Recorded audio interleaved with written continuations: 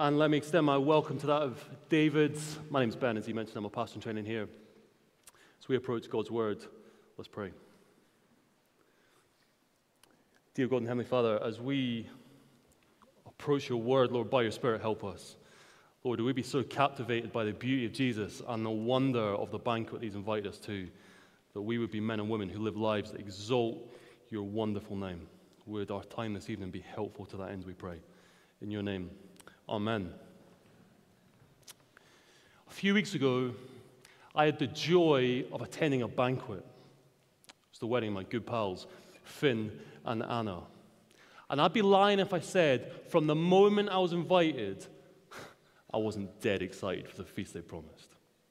I mean, we're talking bougie canapes, a hog roast with all the trimmings, loads of different salads, 3 different puddings, a wedding cake, and if that's not enough, unlimited, made-to-order pizza all night long. It was a feast. Here's the thing, though. That wasn't the best bit. The best bit was that we as guests got to dine in joy with the hosts themselves. It was a whole lot of fun.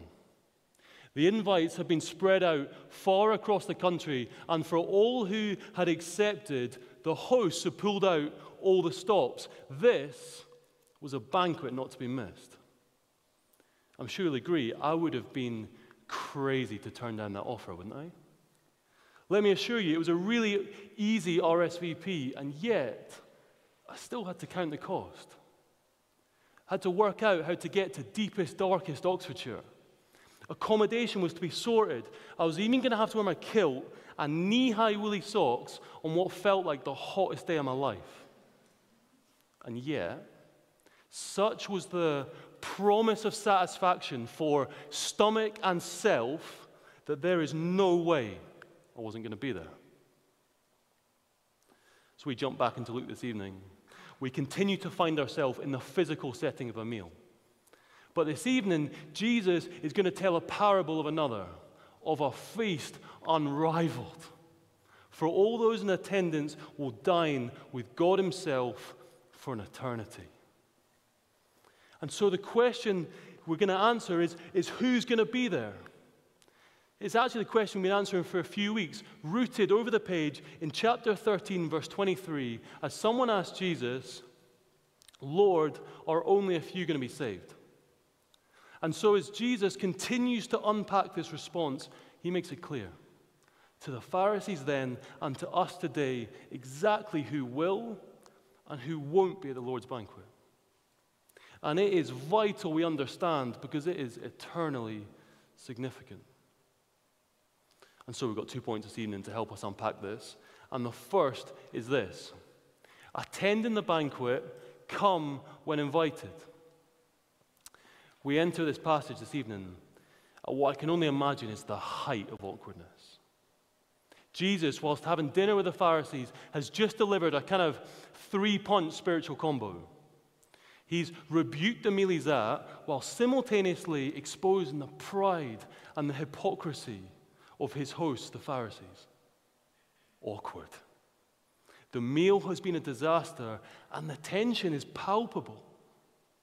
And into the silence, one of the guests pipes up. Verse 15. When one of those at the table had heard this, he said to Jesus, "Blessed is the one who will eat at the feast in the kingdom of God." Seemingly in a kind of move to diffuse the tension, he makes what I'm sure he believes to be a really safe or even earnest statement. But again, it ironically highlights that this man, the Pharisees at the dinner, still don't understand who's going to receive salvation. They still don't understand who is going to dine in the kingdom of God. In fact, his statement in verse 15 provides a bridge back to last week. It mirrors what we saw. It echoes the kind of corporate, pride-filled confidence of the Pharisees because it has the underlying assumption that it's going to be men just like them that are going to be at the kingdom. And so Jesus, against the backdrop of the last few weeks of Herod's hostility and the Pharisees' false religion, steps it up a level. And he pronounces judgment on those at the meal he's at. while simultaneously extending the invite to his banquet far and wide. And he does so by telling a parable. Read to me, verse 16. Jesus replied, "A certain man was preparing a great banquet and invited many guests. At the time of the banquet, he sent his servant to tell those who'd been invited, 'Come, for everything is now ready.'" So, a banquet's been prepared. It's clearly going to be a massive feast. Invites have gone out and many guests have been invited. Jesus is making reference to the great banquet, which he's already spoken of in chapter 13, verse 29. He's talking about the kingdom of God, heaven. This is the feast for all peoples referred to in our Isaiah passage. A feast unrivaled. And it's not just a meal. As the Pharisees would have understood, Jesus is describing a lavish, a sumptuous, heavenly future full of eternal joy and satisfaction with God himself. Now that's a banquet not to be missed. The invitation etiquette of the day is kind of a little bit like a wedding today. You know, when you go to a wedding, first you often receive a kind of save the date, that's your first invitation, and then closer to the time you receive a second invitation, often with some more details. Well, it's similar here. In the day, you would first be invited to come, and then once the food is good to go, the servant is sent out to gather everybody in, to tell them to come. Now, to refuse at this point, having accepted the first invitation, that's just downright rude. And yet, in this parable, we find those who'd accepted the first decline the second, with a series of actually pretty pathetic excuses. Read to me in verse 18. "But they all alike began to make excuses. The first said, 'I've just bought a field, I must go see it. Please excuse me.' Another said, 'I've just bought 5 yoke of oxen and I'm on my way to try them out. Please excuse me.' Still another said, 'I just got married, so I can't come.'" Now, initially to our ears, these excuses might have a kind of ring of reasonableness about them. But to the Pharisees listening, these would have sounded seriously silly, both in view of the banquet promised in the Old Testament, as well as just the rudeness it would have been in culture to decline the invitation. "I must go see a field." Really? Where are you expecting it to go in the time it takes you to go and have a great party?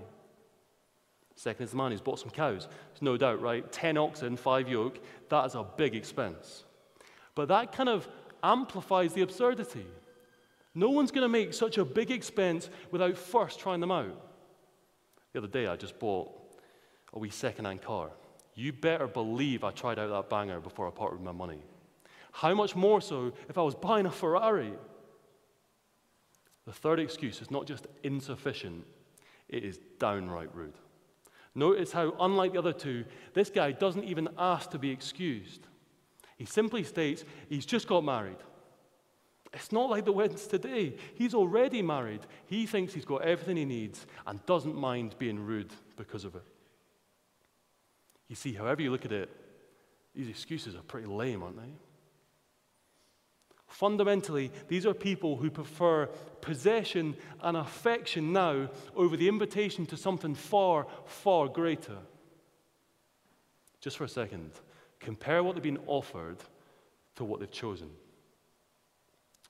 They forego a sumptuous feast full of joy and laughter and satisfaction for a field, for a night with some cows, for a night in with a spouse. Do you see, these things are totally incomparable. And likewise, this parable points towards an even greater mismatch. Jesus himself is offering entrance into his kingdom, a perpetual feast of joy, of rest, of victory over self, of supremacy over a situation, a feast of tranquility, deathlessness, immeasurable hope, of salvation. And it's not purely something we've got to wait for. Eternal relationship with Christ is on offer now. Possessions and affections are good gifts from God, but if they become excuses to turn down relationship with him now and the feast to come, well, our thinking's absurd and our souls are in danger. Because what's the result? Verse 21. The servant came back and reported this to the master. Then the owner of the house became angry and ordered his servant, "Go out quickly into the streets and alleys of the town and bring in the poor, the crippled, the blind, and the lame." "Sir," the servant said, "what you've ordered has been done, but there is still room." Then the master told the servant, "Go out to the roads and country lanes and compel them to come in, so that my house will be full. I tell you, not one of those who were invited will get a taste of my banquet." As the host hears of the rudeness of his guests, his anger is rightly justified. And yet, such is his generosity that it demands his feast must be attended. So do you notice? 2 more invites go out. First to the poor, the blind, the crippled, and the lame. This is particularly striking in context because the physically disabled weren't even able to take part fully in temple worship. And yet notice, at Christ's banquet, they are not excluded but personally invited by him. And yet there's still room. The invite is extended further. People far away are compelled to come in. I don't think Luke is making a purely Jew-Gentile distinction in these 2 invites, as some have suggested. But I do think he's making the point that the invite goes out far and wide in all directions. The seats at the banquet must be filled, and they will be by all kinds of people, Jews and Gentiles alike, to the margins of society and beyond. Isaiah foretold that the banquet would be filled with all people. And these are the people who are going to be like the great multitudes in Revelation 19, shouting, "Hallelujah, our Lord God Almighty reigns. Let us rejoice and be glad and give him glory as they dine at the feast of the Lamb." I wonder if you noticed a link back to last week's sermon. If you haven't listened, go back and do so. Those who sought the best seat, well, they find themselves in no seat at all. Their silly excuses have serious consequences as, blinded by their pride, they do not accept the invitation and are excluded from the banquet. And do you notice how the exact people they failed to invite find themselves at the feast of the King? Luke doesn't give us the response at the meal to Jesus' parable. But you can imagine if it was awkward before, it's unbearable now. The prideful custodians of the law, the so-called leaders of Israel, are doomed to judgment. They'd received and responded to the first invitation in the Old Testament. The law, the prophets, the writings, all pointing forward to Jesus and his banquet to come. But now that Jesus, the Messiah, is here, ushering them to come in, the feast is ready, they're having none of it. Will only a few be saved? No, from these verses. The feast will be full. The invitation has gone out wide. And yet the question for the Pharisees is the same as the question for us. Will you come when invited? Their excuses for failing to follow were exposed, and the price was high. What's your excuse? Are our possessions and affections more important? Are we using the good gifts God has given as an excuse not to attend his future feast and to know him now? Perhaps we're putting it off to continue in a relationship that doesn't honor Christ. Perhaps we're thinking, well, we'll get round to that Christian stuff one day, but only after I've lived a little. Only after I've acquired X or achieved Y. Jesus is clear. The banquet is ready, and he has stepped into time that you might be invited. Do not gamble by missing the invite and being excluded from the kingdom. If you haven't already, you too can accept Jesus' invitation by recognizing his kingship. In fact, I'm compelling you to. Will you attend the banquet being offered to you? Jesus is clear. How you respond to him is the essential element. The invite is cast wide, but the call is narrow. Only those who accept his invitation, who stop living with self as king and accept Jesus' kingship as the Lord of the cosmos, will be welcome. I wonder if that'll be you today. If you've got questions about that, come and speak to me. I'll be down here after the service. Likewise, if you call yourself a Christian, remember that we were the poor. The ones so far off in the distance, down an alley somewhere, that we couldn't even hear the party music. And so wonder afresh that Christ has rescued you from the extremities of your sin. That he has extended this invite and welcomed you to the banquet. Our part is insignificant. His love is immeasurable. And do we therefore continue to see the urgency in our evangelism? The banquet is ready and it will be full. Do we invite the marginalized, the society? Or do we only extend this invite to those who are like us? Who those we think are going to accept? Jesus' invite is wide, and so should ours be. He's the host. His table is full.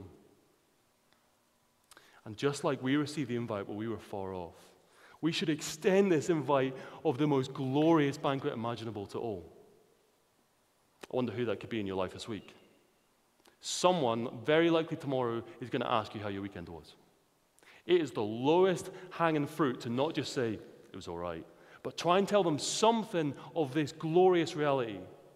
If that sounds horrifically scary or you've got no idea where to start, again, let's chat. Let's role play it. Let's practice. Jesus is clear, though. To accept his invitation, we need to understand what we're getting ourselves in for, which is our second point. Being a disciple, count the cost.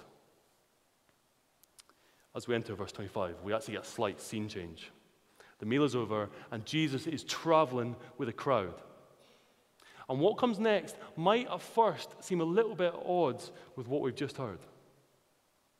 After telling how the invitation is extended wide, Jesus says in verse 26, if anyone comes to me and does not hate father and mother, wife and children, brothers and sisters, yes, even their own life, such a person cannot be my disciple.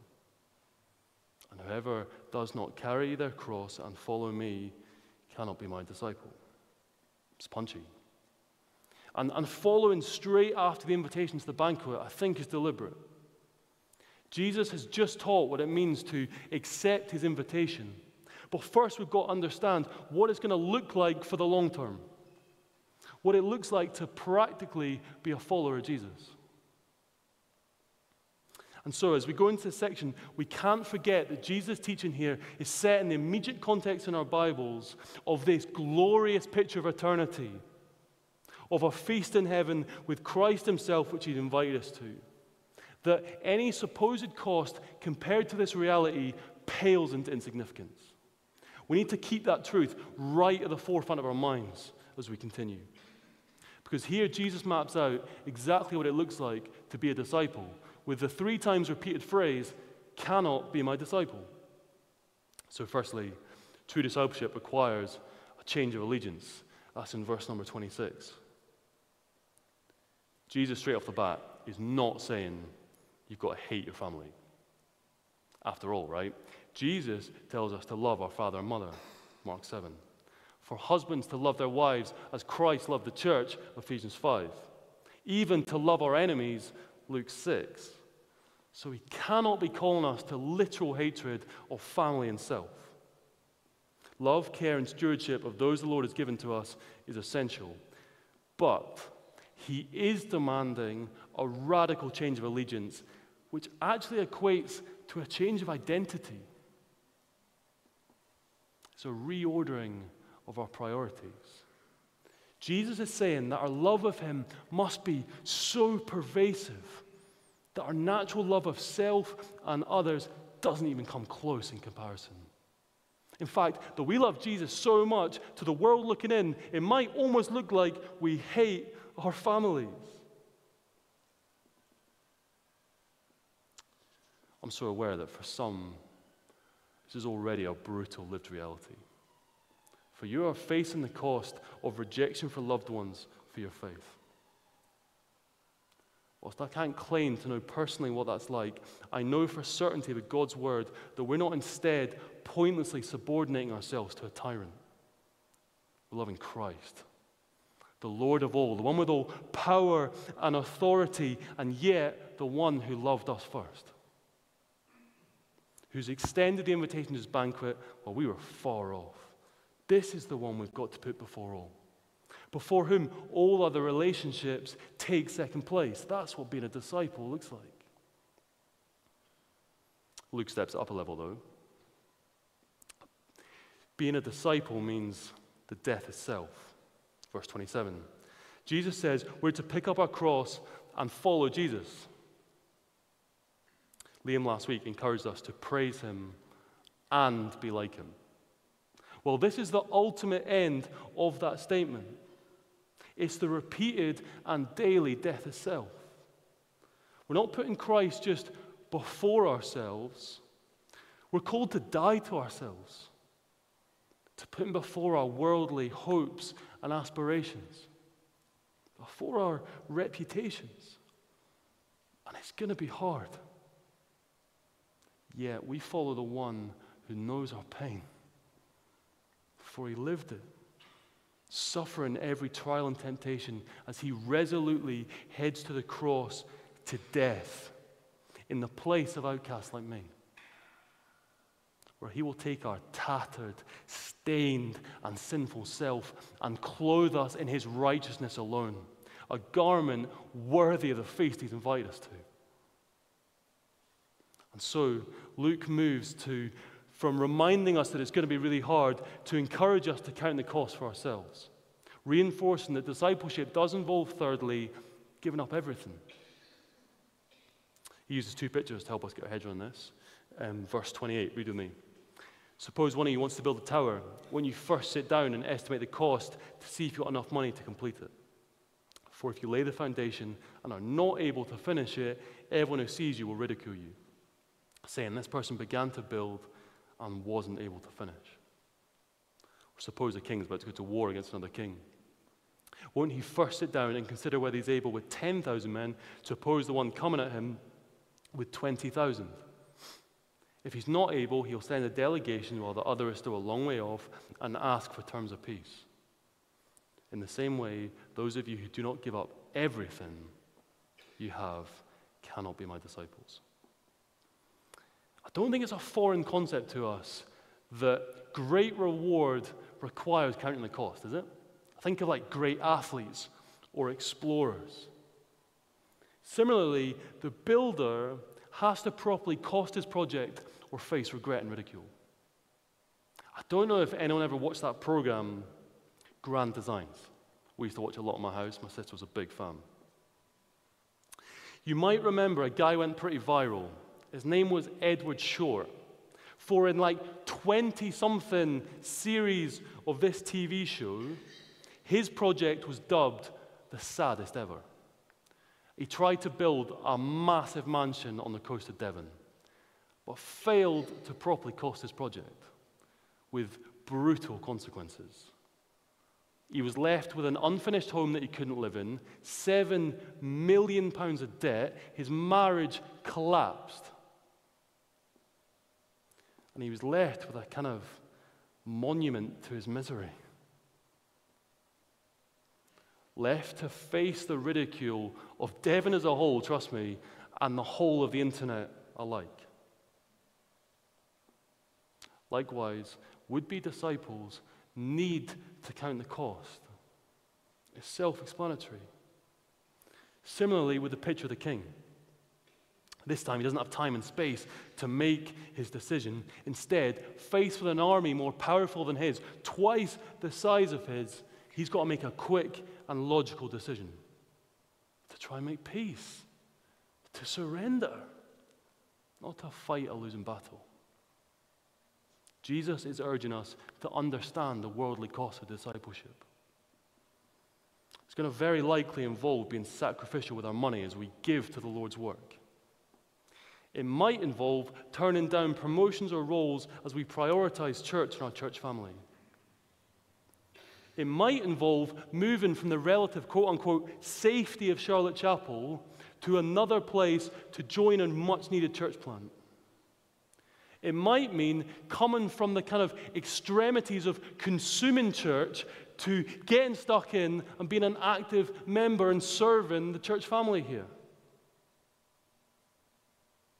It might mean facing the ridicule of friends and family. It's definitely going to involve leaving behind patterns of sin which promise so much but ultimately don't deliver. We're being told to recognize Jesus for who he is, the King of all, and submit to him. Not to keep fighting a futile battle, clinging on to sinful habits, trying to live for ourselves. Jesus is saying he's God's anointed ruler. The one we saw a couple of weeks ago, who comes in the name of the Lord, and we are to submit.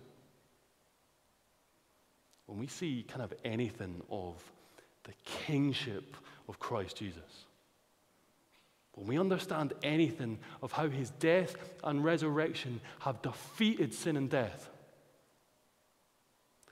when we understand anything of where the world is ultimately heading with his sure and coming return, we realize to try and stand and fight, well, that's just futile folly. Luke's made it clear the cost of discipleship is real. We're to change our allegiance. We're to give up everything. We're even to die to ourselves. And so the question for all of us is, have we counted the cost, and are we counting it still?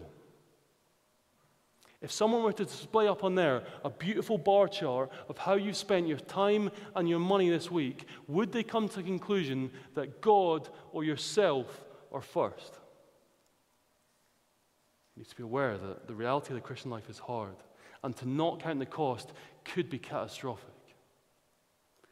But I think this is a huge encouragement, that the Bible speaks directly into our difficulty, that the frailty we experience as Christians is to be expected, and it drives us to dependence and delight on the strength of our Savior, Jesus Christ. We're not trying to trick people into faith, promising sunshine and roses, but instead, as we're discipling and encourage others, we can assure them that through any circumstance, if they're in Christ, God himself died in their place and will hold them fast until a time of heavenly feasting arrives. Perhaps you dragged yourself to church today. And perhaps you're sat there and going, I'm just not sure it's all worth it. Well, I hope that whatever you think of Jesus this evening, just as the excuses didn't match the banquet promised, the Bible assures us that the cost does not come close to matching the splendor of Christ and what has been won for us in Christ. And neither are we alone, left to kind of grind it out until heaven. If we're in Christ, the very Spirit of God dwells in us today. Our eternal and right relationship with him has already begun and can be enjoyed now regardless of circumstance. We've even been given, by his grace, a church family to disciple and be discipled by, that by his Spirit we might be made into his likeness and mutually reminded of the joy that awaits at the heavenly feast. Our passage this evening ends with a verse about being salty. And it's not exactly the kind of salt we've got today. It would have been much more impure and used for a whole host of things, as a preservative, seasoning, even as fertilizer in some cases. The point is, whilst it's salty, it's really useful. But as was the case back then, in the way that it was used, the salt could be washed out. And then you're just left with wee rocks. Useful for nothing, and then just rightfully discarded. It's perhaps a warning of national significance that whilst all Jews who respond to Jesus will be in heaven, judgment was coming to Israel for not kind of being seasoning to the nations. But it's also significant, I think, to us in our context. Failure to pursue discipleship can indicate that faith was never actually present. And when it comes to the feast of the Lord, such people will be thrown out. But even as a Christian, commitment to Christ can deteriorate. while those in Christ can never lose their salvation, we can bear no fruit for the King, and that's a scary place to be. Discipleship is a serious business to Jesus. And to be a disciple, we must count the cost if by his grace we're going to complete the task before us and make it to the end as good and faithful servants. And yet, the disciple who's committed to Christ, who strives to exalt him before self and family and possession, doesn't live a life that's bland. It's one that brings vitality as it serves the Lord. Counting the cost of discipleship helps to produce saltiness that's useful and lasts for the long term. And so as we close, in view of the invitation that we've been given to Christ's banquet, of that glorious picture of eternal joy, let us count the cost of discipleship and be salty saints. Let's pray. Dear God, thanks for your word. Thank you that through Christ we can be invited to his banquet. Lord, please impress these truths on our hearts, that we might be regularly reminded of Christ's work, and that we would come when invited by Jesus, being men and women who continue to count the cost of following him for all the days of our lives. May it all be for your glory. Amen. We're going to sing again, after which Andy is going to lead us in communion. Please stand.